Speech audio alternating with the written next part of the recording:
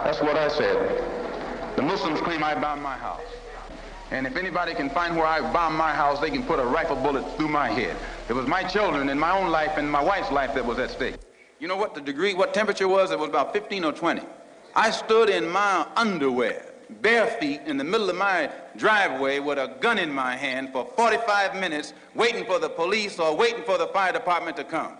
If I want to put on a show, I can find a better way than that to put it on. And if you attack me, that's one thing. I know what to do when you start attacking me.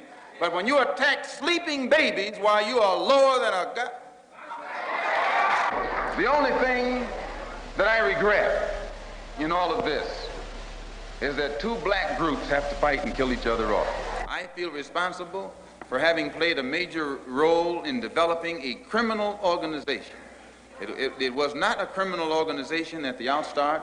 It was an organization that had the power, the spiritual power, to reform the criminal. And this is what you have to understand.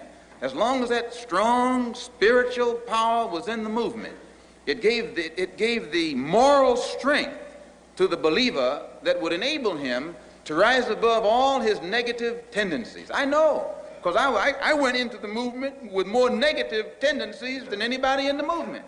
And just faith in what I was taught what made it possible for me to stop doing anything that I was doing and everything that I was doing.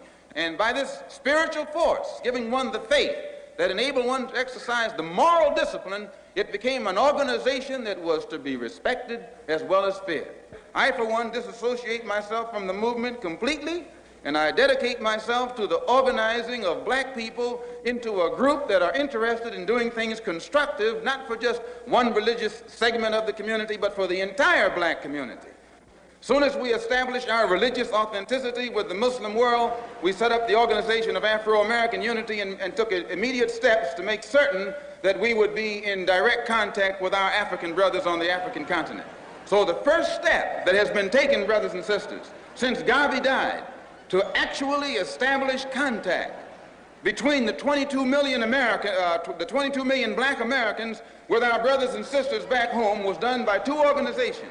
And you know we've got to unite with them because there are 700 million Muslims.